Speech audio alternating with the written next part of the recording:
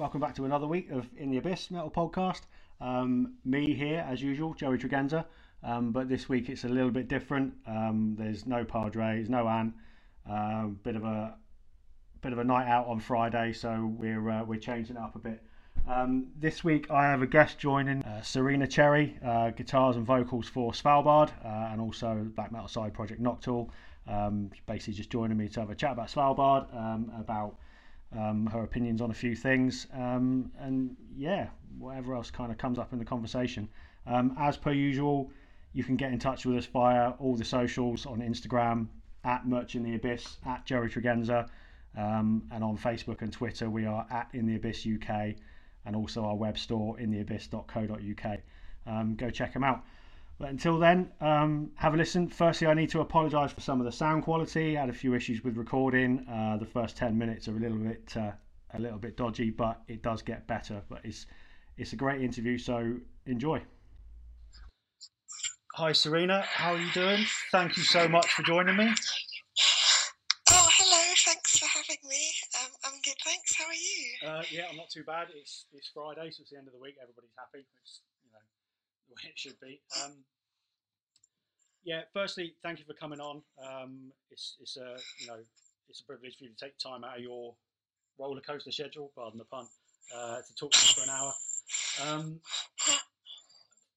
Yeah, I mean, just an open conversation, just a chat. Really, there's a few sort of things I want to get your opinions on and stuff like that. So,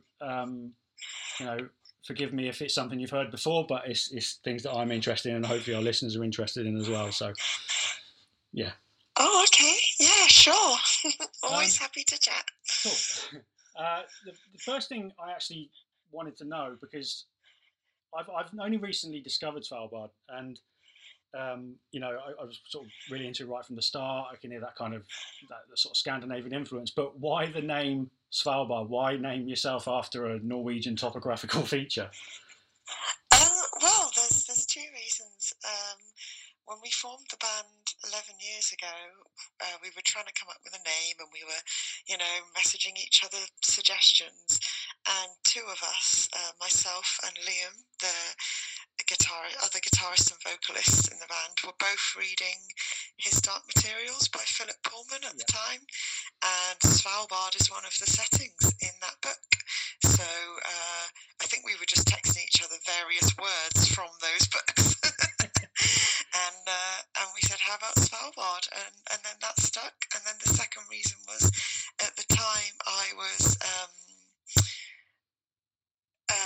also sponsoring some polar bears who live in Svalbard through WWF. So yeah, that's kind of where it was one of those words that when we were reading those books and when I was sponsoring the polar bears, just seemed to be around a lot. So that's where it came from. And then I think it fits our sound because we have a lot of kind of icy but beautiful black metal-y style flavours to the music. So I think it kind of visually it fits, the place fits the sound, if you know what I mean. Yeah, I mean, I must admit, the first time I heard your music, I naturally assumed you were Scandinavian. No. We're originally from Bristol, and Liam, we both live in different areas of London now, and the rest of the band still live in Bristol. So we've got a distance relationship going on at the moment. Talking about Bristol, because that's something else that sort of struck me, and the sound that you guys create obviously is quite dark. You've got a sort of quite a moody kind of feel to it. Like you said, it's sort of brutal yet beautiful. Did the sort of Bristol scene in kind of like the late 90s and the early 2000s bands like Massive Attack and Portishead, has that ever had any kind of influence on you and the music you create? No, not at all. I'm not really a fan of the Bristol trip hop scene. I can appreciate that lots of people like those bands, and I think Portishead, the album Third, is quite sad, which I can appreciate. But I always find it's almost a little bit frustrating that those are the first things people say when you talk about Bristol music. It's like, bands that were big 30 years ago, Yeah, and there's so much more. There's loads of great metal in Bristol, loads of great hardcore in Bristol, loads of great punk in Bristol, but people talk about that less, or it's less known because it's not the same trip hop scene from the 90s. So I think there's a lot more to Bristol than that. And personally, I've always found that one of the reasons I moved away was that I find that Bristol trip hoppy scene and its record labels and the people involved with it a bit too cool for school. A bit pretentious. Yeah, quite. They're not. It's very cliquey. I think would be the word. That scene. It's very cliquey. That makes total sense. I mean, yeah, you're right. There is a strong scene in Bristol. I used to live down that way, and there's always a good scene. Certainly for punk and hardcore, there was always a decent DIY scene around there. So, I think it's sort of, I don't know a lot about it. Cage Fight, are they from Bristol? No, I think Cage Fight are from closer to London way. I mean, we played in. I'm not sure. I might be wrong with that. We played with them recently in Luton, so I just assumed they were from near Luton. I could be wrong with that. I don't know. No, that's fair enough. I mean, your music in Svalbard. So I'll touch on that first and foremost because I read a lot of stuff about you're sort of lumped into this term post-hardcore, and anything with the word post in it, I'm always a little bit wary of. But for me, like you just talked about, you've got more of a black metal influence than anything else for me. What do you sort of think about that? Do you consider yourself? I'll come to your lyrics in a bit, but do you consider yourself influenced by hardcore bands as much as you do black metal? So for me personally, no. Like, I'm not into hardcore. I'm a metalhead. Like, my two favourite genres are power metal and black metal, and I can appreciate the ethics and the DIY aspects of the hardcore scene. And we've definitely, as Svalbard, when we were starting out as a band, we definitely played with a lot of hardcore bands, and Liam and Mark definitely listen to more hardcore stuff than I do, and I think that's where, because we all write music collaboratively, I think that's where the hardcore influence comes into the band, is from them. But it pains me a little bit when I hear people describe us as a post-hardcore band, because I don't even listen to post-hardcore. So I find it a bit like, oh no, don't say that. That's not what I want at all. But you can't control the way people are going to pigeonhole you, unfortunately. Yeah. It's almost unavoidable these days. I think as soon as someone picks up on you, whatever your sound is, someone will always try and pigeonhole you into a subgenre of a subgenre of a subgenre. Oh, definitely, and it's incredibly restrictive.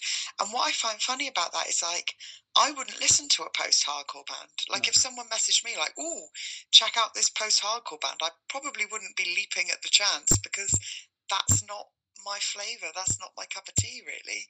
So to hear your own music be described as post-hardcore when you don't even listen to post-hardcore is a little bit frustrating. But at the same time, I can see where people come from when they make that claim, and like Liam and Mark do listen to more of that kind of stuff and bring more of those kind of elements to the band. So I can see why people would use that phrase. It's just personally a bit frustrating for me. I can imagine that. I mean, I think some of it may come from the subject matter of your lyrics, perhaps. I mean, I've sort of had a read through, and it sounds all quite deeply personal. There's a lot of existentialism in there. Attacking the patriarchy, that kind of thing. Songs like "What She Was Wearing," "What Was She Wearing," clickbait, revenge porn. There's a certain sort of theme to that. Do you think that's contributed to it? I think people do tend to associate politics and sociological lyrical concepts with hardcore and punk. Yeah. Punk is definitely a lot more direct, lyrically about the thing that's, they'll have specific songs about specific things that are in society or politics that are pissing them off. Whereas metal tends to be a bit more obscure with its lyrics. Like, it's a bit more lots of fancy words where you have to decipher the meaning. So I can see that people see the directness of my lyrics and then they hear the D beat that Mark plays on the drums and they're like, it's hardcore. So I can see how it happens. And yeah, I definitely agree with you in that, like, having sort of direct, topical, political lyrics definitely it's an aspect that can be linked more with punk and hardcore. Was the lyrics like that, I mean, those kind of subject matters, is that something you set out to do right from the start, or is that just something that's developed? That's something that developed. So when we first started, it was more kind of, I mean, there were always, because I studied sociology at uni, and I always brought that into the mix. Like, I remember one of our first songs was called So Much for Meritocracy, and it was about, the lack of meritocracy in our society at the moment and stuff like in Western society. So there's always been a sprinkling, but it was a lot more subtle before. And like, I think the lyrics on most of the songs on the first album are kind of a little bit more emotionally tinged rather than direct, this is what this song's about. And then it was how I made that change lyrically to be more direct and a bit more specifically topical was I was the staff writer for Terrorizer magazine at the time, so I'd be interviewing a lot of bands, and every time, and it's all, it's a lot of metal at Terrorizer, every time you'd be like, oh, what are the lyrics to this new album about? And they'd always be super vague, and I used to sat there and I just thought, wow, like, metal is so aggressive musically and so angry and powerful, and yet I feel like the lyrics need to match that same level of directness so that there's no ambiguity, there's nothing to decipher. You hear a song like Revenge Porn and you know what I'm angry about. You hear a song like, we've got a song called Pro-Life, but it's pro-life with a question mark on the end. And the premise of the song is questioning the phrase, people call themselves pro-life when what they actually mean is pro-fetus, and they don't care about the life of the mother who doesn't want to have a child or can't bear a child or has health complications or can't afford to have a child. So like, there's songs like that where I just wanted it to be as direct and heavy and hard-hitting as the music lyrically. So it was definitely a conscious decision to be a bit more forthcoming lyrically. Do you think that's given the band a sort of an extra outlet because people can relate to your lyrics, people can familiarise? Well, I think there's a lot of people who don't like politics in metal, and there's a lot of people who aren't used to having feminist songs in metal, or having songs about, we've got a song like For the Sake of the Breed, which is about dogs that are bred with squashed faces and sort of the mispractices of breeding, and then having all these homes full of shelters where unwanted dogs are, and kind of this whole people paying for a designer dog rather than adopting one. We've got a metal song about that, and like, I think it's quite unusual and uncommon to have. I've seen funny comments like on our YouTube sort of going, oh, it's like a metal version of World Wildlife Fund kind of thing. So it's a weird one. I think it can put people off, but then I think the people who it speaks to, it really speaks to, and that's something that's important to me, is having that power of resonance with your listeners, both musically and lyrically. Do you think social media has an impact as well? I mean, I know that's a vague question, but social media gives people a platform to obviously promote ourselves and everything we do. The good side of social media, but there's also the bad side of social media, the keyboard warriors, the abuse that's sort of thrown. Have you had anything? Have you experienced anything like that in your time as a band? Well, that's what clickbait is about. Yeah. So the story of clickbait is there was an article published on a metal website, written by a guy. So he was paid to write this, called Women's Voices are the Most Powerful Voices in Metal at the Moment, or something. And then the person who wrote this didn't interview any of the women that he writes about in this piece. So there's me, there's Merca, Larissa from Venom Prison, Employed to Serve, Ithaca, loads of great, amazing women who I look up to. But I found it incredibly ironic that the piece was called Women's Voices in Metal, and yet none of us had a voice in this article. We were being spoken for by some guy and his interpretation of what we were about.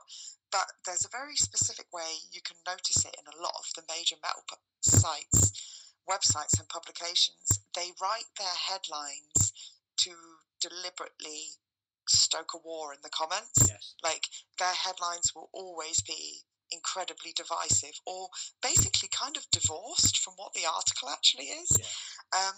But the headline for this piece kind of made it sound like, hey, the women are coming to steal the guy's thunder, and made it sound like every single woman in metal was at war with the men, which is absolute rubbish, because we're in a band with guys. Like, we're not. It's not us versus them. There's room for both. Like, and I hated this kind of angle that, like, somehow the presence of the emerging and growing presence of women in metal was some kind of threat to the guys. Like, there's even a line in the article that's like, "Oh, don't worry, men, you're still good too," kind of thing. The article, when it was published, this was a couple of years ago, spawned 1,500 hate comments.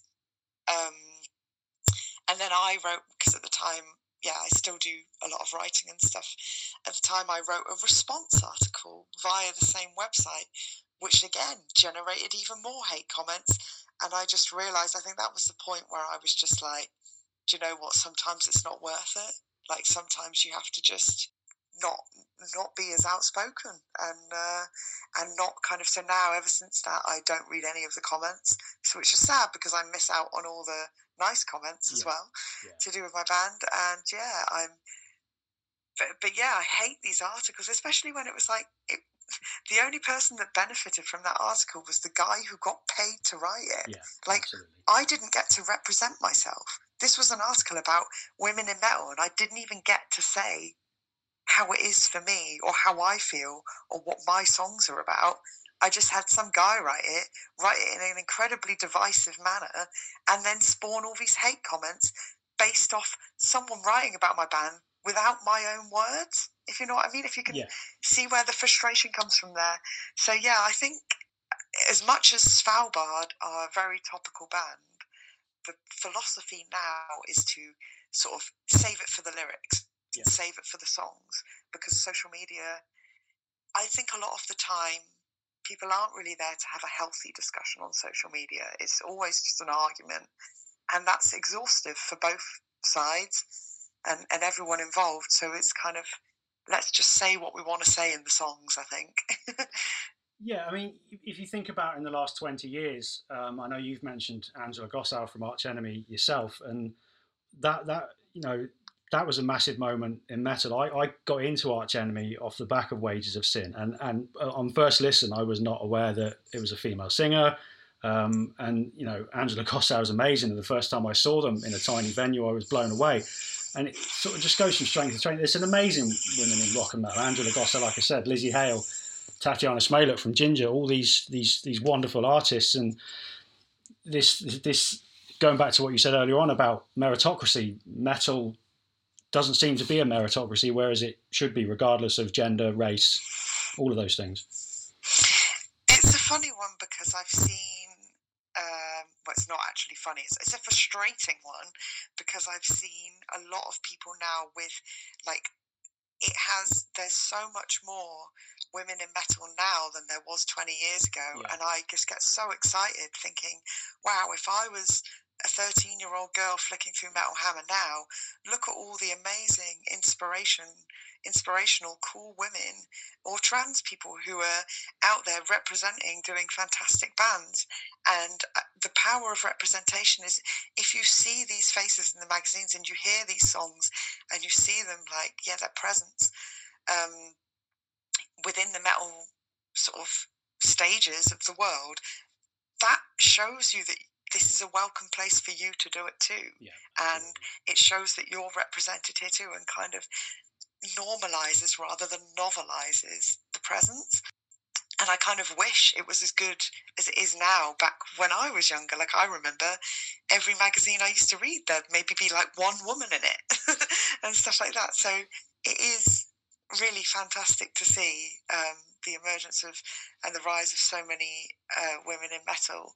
There was another point I was going to make from this, and I literally can't remember where I was. It's gone cool. From my brain. I'm so sorry. No, that's cool. I mean, you're right. It is great to see. My own daughter is 13 years old and has recently started listening to metal, and like you say, the fact there are so many, amazing women in metal now. I like to think that it is going to inspire her. She's learning to play instruments, and I hope all that inspires her to do so. Oh, brilliant! Yeah, that's amazing to hear. I've just remembered what I was going to say about the frustrating thing. The frustrating thing is I've seen a lot of people go, "Oh, it's trendy to have a woman in a band now. It's a trend. It's a fashion." I've seen actually people say, "Oh, the guys just get women in their bands because they know it equals dollar signs."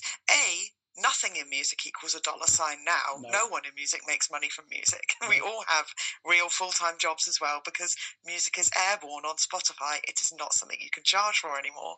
And B, I hate this idea that they seem to think that women in bands have no autonomy or drive of their own, and they just think the guys in the band formed the band, and then they flipped through some sort of catalogue of women and went, yes, we'll get her in because it's a trend and it will sell records. It's like, I can't tell you how frustrating it is for so much progress to be made and so much better representation to be made for women in metal, to then have people dismiss it as a trend.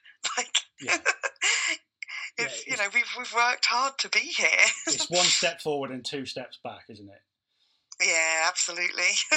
I mean, off the back of that, I talked to you about the UK metal scene in general, really. And again, like yourselves and Venom Prison and Cage Fight, female vocalists, but the UK metal scene as a whole is so strong at the moment, and it's something that, off the back of this podcast, I'm really trying to sort of make a big deal of. I think over the years, bands from the US and bands from outside the UK, bands from Europe, there always seems to be there's more opportunity for them, and for British bands, it doesn't seem to be the same. There's not the doors aren't opening in the same way. I mean, I look at bands now like Architects and Malevolence that are starting to really build on a genuine on a trajectory now that they're going to just go from strength to strength. So, do you see yourselves in as a band, years to come, growing and hopefully playing the bigger events, or is this just it's your art, or I don't know, what do you think? I don't think there's an either or. I like to think that you can grow and still stay true to your art. I don't think it's a case of sort of, we'll tour arenas, so we're going to have to tone down the heavy shouting and the guitars to sell more records. Like, I think one of the beautiful things of the internet nowadays is that it is so much easier and so much more accessible to find heavy music, so that it's easier to grow a huge fan base. I mean, we've been doing this band for 11 years now, and we've got some really exciting things. They're about to be announced very soon. So yeah, like, as far as I'm concerned, the sky's the limit with what we want to do. We just want to keep enjoying writing music together, keep writing music that's important and feels relevant, and stay friends as well. I'd hate to be in one of those bands where it's like a job and you hate each other, that kind of thing. But I do think it's interesting you mentioned about opportunity in the UK, because something that is seriously impacting us at the moment is Brexit. Yeah, absolutely. So we used to tour the mainland Europe more often than we would tour the UK, because you get better money in the mainland, you get treated better, you get fed, nice places to stay. Like it really is much better in Europe than it is in the UK, in mainland Europe than it is in the UK. And since Brexit, we've really had to, we play less shows in the UK now because of the rules that are in place, where like we're getting taxed on every single piece of merch. Yeah. There's certain rules about what vehicles you can now take over, how much gear you can now take over, like equipment wise. It has been a legislative nightmare for us and smaller bands of our size. Like, and it's just so pointless. Like, who's benefiting from that? Who's benefiting from us now only being able to take less merch and play less shows abroad? It's so everybody loses. Frustrating. I mean, you've just been over and played Roadburn. Obviously, it was obviously a legendary festival. I mean, previous to Brexit, would you have played other shows on the mainland Europe, or because you've just over there one show and come back? Yeah, that was basically it. We probably would have done. I mean, we have played Roadburn before, and I think the last time we did shows on the way back, and like played a few other shows as well on our way there and back. But now, yeah, it's just a lot more difficult. There's a lot of red tape involved now with shows overseas, which is a real shame. I mean, it's one of the things. One of our highest listenerships on Spotify is the US, but touring the US is incredibly expensive because of the visas and the work permits that you need to be able to do this. And it's going to become the same with Europe. And it's the same. Another really frustrating thing is, obviously, we sell our merch online. We sell, people buying a shirt from our Bandcamp is like the best thing they can do to help support us as a small band. But we've seen a massive drop off in t-shirt sales and record sales from Europe because of the postage and the tax they now have to pay just to receive their item. It's like tripled. And it's crazy. You can't ask people to. Obviously, we're not charging more for the t-shirt, but then when you've got to pay customs fees, you've got to pay loads more for the postage, this, that, and the other, and you can't ask a fan to spend £40 on one t-shirt. It's not fair on them. You can if you're the Rolling Stones, but for everybody else, it's just a no-go area, isn't it? It's just another one of those things where it's like small businesses, and that's not just bands, that's people, sellers on Etsy, sellers on all sorts of online small businesses losing sales abroad because of Brexit. So, like, it's been a nightmare. Has it been harder as a touring band post-pandemic as well? Has that contributed to it? The thing I found hard post-pandemic is getting back into the gear of touring again, like getting back into that kind of, right, here we go, performing every day kind of thing, because it was a different pace of life during the pandemic. You had time for other things, and one thing I've really struggled with in the last year or so is balancing act of having a full-time job, doing the other hobbies that I do, and touring again, and needing time off to tour and playing shows again. It's like it's a real balancing act now, whereas when we couldn't tour, those things weren't even a factor. But then I say all that, it was incredibly frustrating to have so many shows cancelled, and that really affected us financially. So it's kind of the pandemic was, I mean, I say was, it's obviously still present, but like the lockdowns and things really kind of affect your momentum as a band, I think. And it feels like we're getting back into gear now with touring and writing and everything, which is really good. But having like a year and a half where you don't do anything, it's it really slows things down, I think. I mean, I suppose just to try and take positives from that period, there was an awful lot of a sort of DIY aspect of music almost came back a little bit. People making music in their bedrooms. You did yourself with Noctule, the Black Metal Side project, which I'll touch on in a minute. Some of the things I was watching on YouTube and across social media, it was highly entertaining, and like I said, taking one small positive from a terrible 2 years. Oh, definitely. Like, Noctule is the silver lining for me from the last 2 years. The fact that I finally had the time to sit and record a solo album about Skyrim, which I've wanted to do for years and years and years. A lot of people were like, "Why are you writing an album about a game that's 10 years old?" It's like, because I've had this idea for 10 years. I just haven't had the time till now.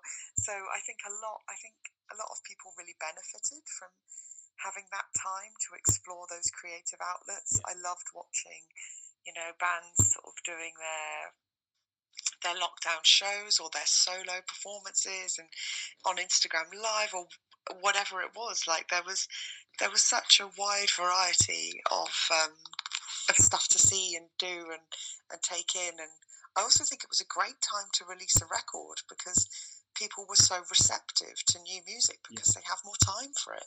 Actually sit down and listen to it like we did years ago when you buy a CD or a record and you actually go home and you sit down and you listen to the music.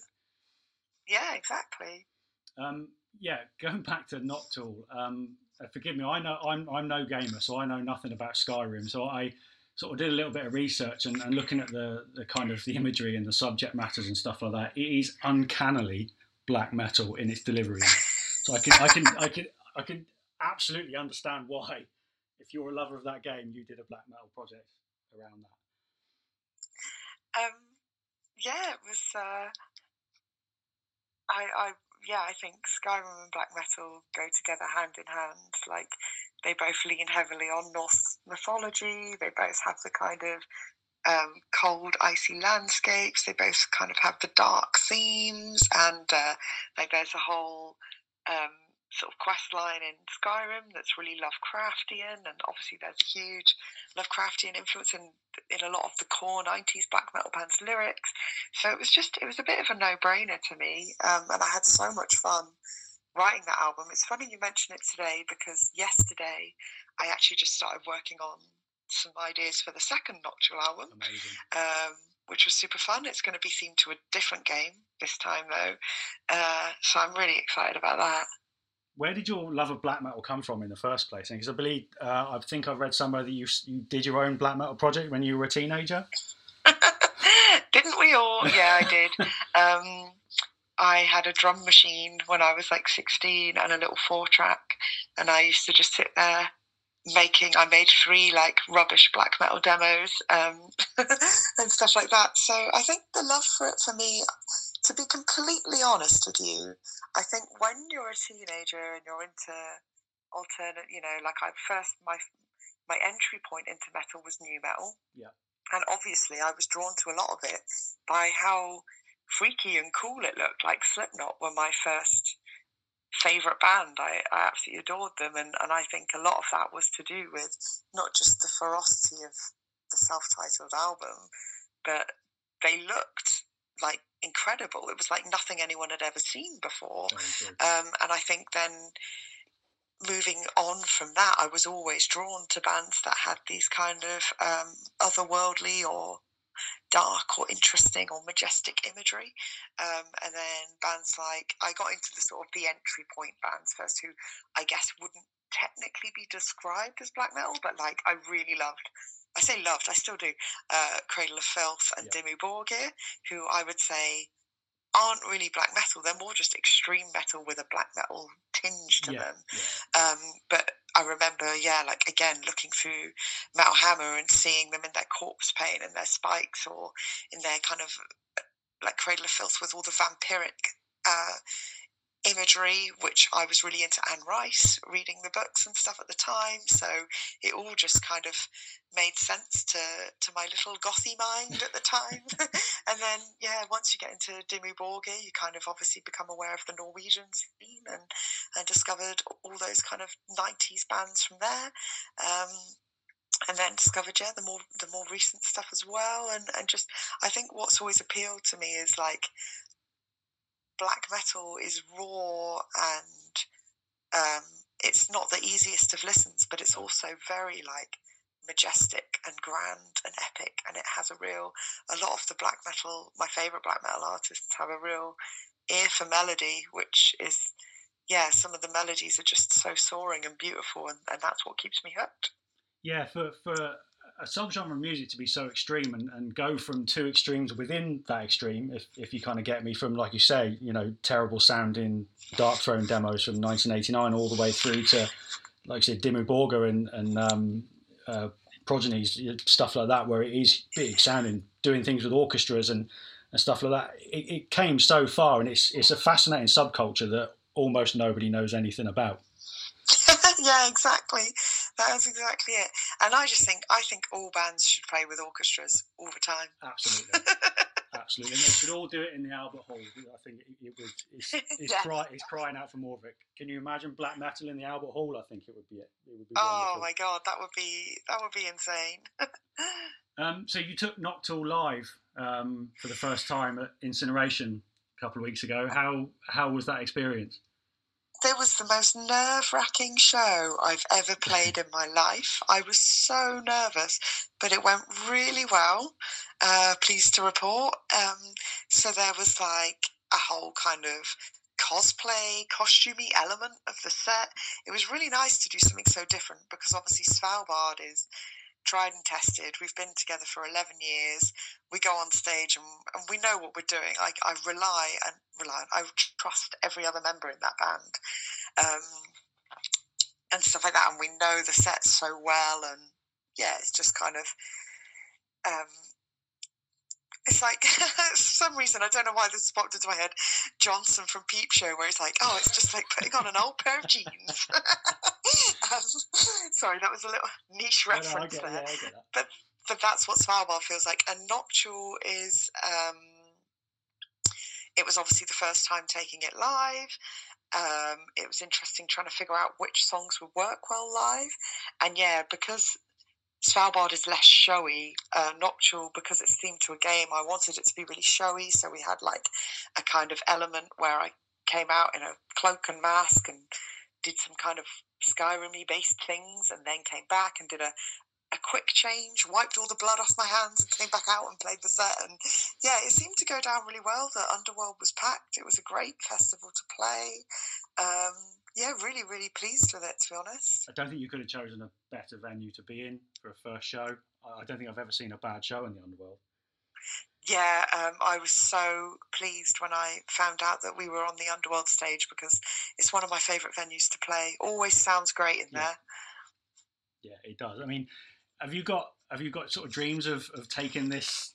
Because, like you say, with some of the theatrics on stage, would you like to do something bigger in the future? Would you like to do something a little bit more conceptual? And is it something that you want to do? Well, I always say never At the moment, I am really struggling to balance my time with everything that I sort of do at the moment, with doing two bands, working a full-time job, writing for Kerrang. Like, yeah, there's a lot going on. It's pretty hectic. It just feels like I never have any free time at the moment.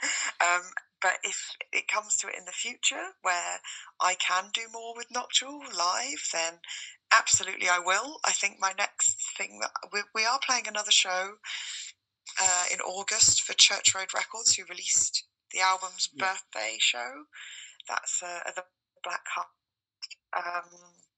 But after that, I've got nothing else booked, because I'd like to focus on writing a second album with it, I think. Because I'd love to do a big theatrical stage show for it, but the reality is those things cost a lot of money and take a lot of planning. And the real joy of Noctule for me comes from being able to just sit in my room and layer shitloads of guitars and not have to compromise any of my ideas with anyone else. I get that. I think these days there's almost more of a demand for live shows to be a bit more over the top, and people are having to pay a lot more for tickets these days than you used to. And I don't know, maybe people are just looking for more value for money, so they want pyros and they want explosions and they want theatrics. It's, people are never satisfied with what they get. No, I blame Kiss. Yeah, I get that. I saw Kiss once. I'm not really a Kiss fan, but I felt I had to go and see them. And you know what? It was the best 80, 90 quid I'd ever spent. It was incredible. So I'm not surprised. Them and Rammstein are another one. But yeah, I just want to touch quickly before I let you go on roller coasters, because you're clearly a massive fan of roller coasters, and you do some stuff on social media. Where did that come from? Uh, so that's one of the other things, one of the many things I do. I'm a staff member of Coaster Force, which is a YouTube channel. We have 1.2 million subscribers. Wow. We go around the world filming roller coaster content and creating. I do their. I'm their social media manager, so we do create all the content for their social media. This came about. I've always been fascinated by roller coasters. Ever since I went to Alton Towers when I was 10 years old, and I saw Nemesis for the first time. And this was back in the 90s when it looked amazing. It doesn't look the same now. No. So it used to have like rivers of fake blood running underneath it, all this smoke in the area. Like it was proper. Again, it was proper black metal. I think I'm just drawn to anything that's kind of dark and theatrical, basically. I remember seeing it and just being like so amazed that this weird, crazy, twisted, horrific structure could exist. But then obviously roller coasters are super fun to watch from off-ride, but then you also get to climb on board and experience them. So in that respect, I always kind of describe roller coasters as like three-dimensional art that you can actually climb into and experience and feel. You can feel the physical forces of these structures, which is incredible. And that's, the over analytical explanation. I guess the other side is it's just super fun. But yeah, I've always been really, really passionate. I'm really nerdy about roller coasters. Ever since I had the internet, I was on forums and databases finding out everything I could about all the different roller coasters around the world. I've nearly ridden 700 different roller coasters around the world. I'm about to do a trip to America in a few weeks where I will finally get my 700 roller coasters, so that's going to be a big one for me. It's one of my biggest passions, and I absolutely love it. It makes me happy. Are there any that you've climbed off and thought, I'm never getting on that again? No. Fair enough. 700 roller coasters, that's crazy. And do you know what's crazy is in terms of the Coaster Force, the roller coaster community channel and stuff that I'm part of, that's not actually that high. A lot of them have ridden over 1,000. Wow. But they don't have bands taking up their time. Yeah, that's it. I can imagine that. One last thing then, what's the next sort of 6 months looking like for Svalbard, for Noctule? What are your plans now? You've got a few shows scattered around later in the year, haven't you? Yeah, well, with Svalbard, we're doing some great festivals over the summer. We're playing Resurrection in Spain, Motorculture in France, Summer Breeze in Germany. We're playing with Mono at the Coco in September. We've got a headline show in Guildford in September, that same weekend. We've got loads to look forward to. We're about to go back to Helsinki in a couple of weeks. I think it's next weekend, actually, to play Sonic Rights Festival. So really looking forward to that one. We've also got a big announcement coming very, very soon. And that's all I can say on that one. Okay, I hate to be that person, stay tuned. I'm not there yet. I can't demand that kind of big announcement. Don't worry about that. We do have something pretty exciting to announce very soon. And then I guess, once we've finished these festival shows and shows in September, we're looking more towards future recordings and stuff like that. With Noctule, it's a bit different because I only have to work with me. I don't have to, I'm not, there's no in with Noctule. I can do what I want. So I've just started writing some more bits, some more music. We got the Church Road Record Show, which is Saturday the 6th of August. And then hopefully have some new music out in the future as well with that. Awesome. Look forward to that. Right. Thank you. I think I've taken up enough of your time, so thank you for taking time out of your crazy schedule to talk to me. Oh, thank you. It's been really nice to chat. Thank you for your questions. No, it's cool. It's been good fun. Appreciate it. Oh, good. Yeah. Sorry if I ranted about Brexit too much. Big thanks again to Serena for her time in talking with us today. Slight apologies for the abrupt end of the interview, but we just lost a little bit of audio. Yeah, back to normal next week, I believe. Padre and Ant will be joining us again. I think we're talking about the '70s in terms of heavy metal and the influence it had on the future. So yeah, it's an obvious one, but there's some forgotten gems from the '70s that we need to talk about. So listen in next week. Thanks very much.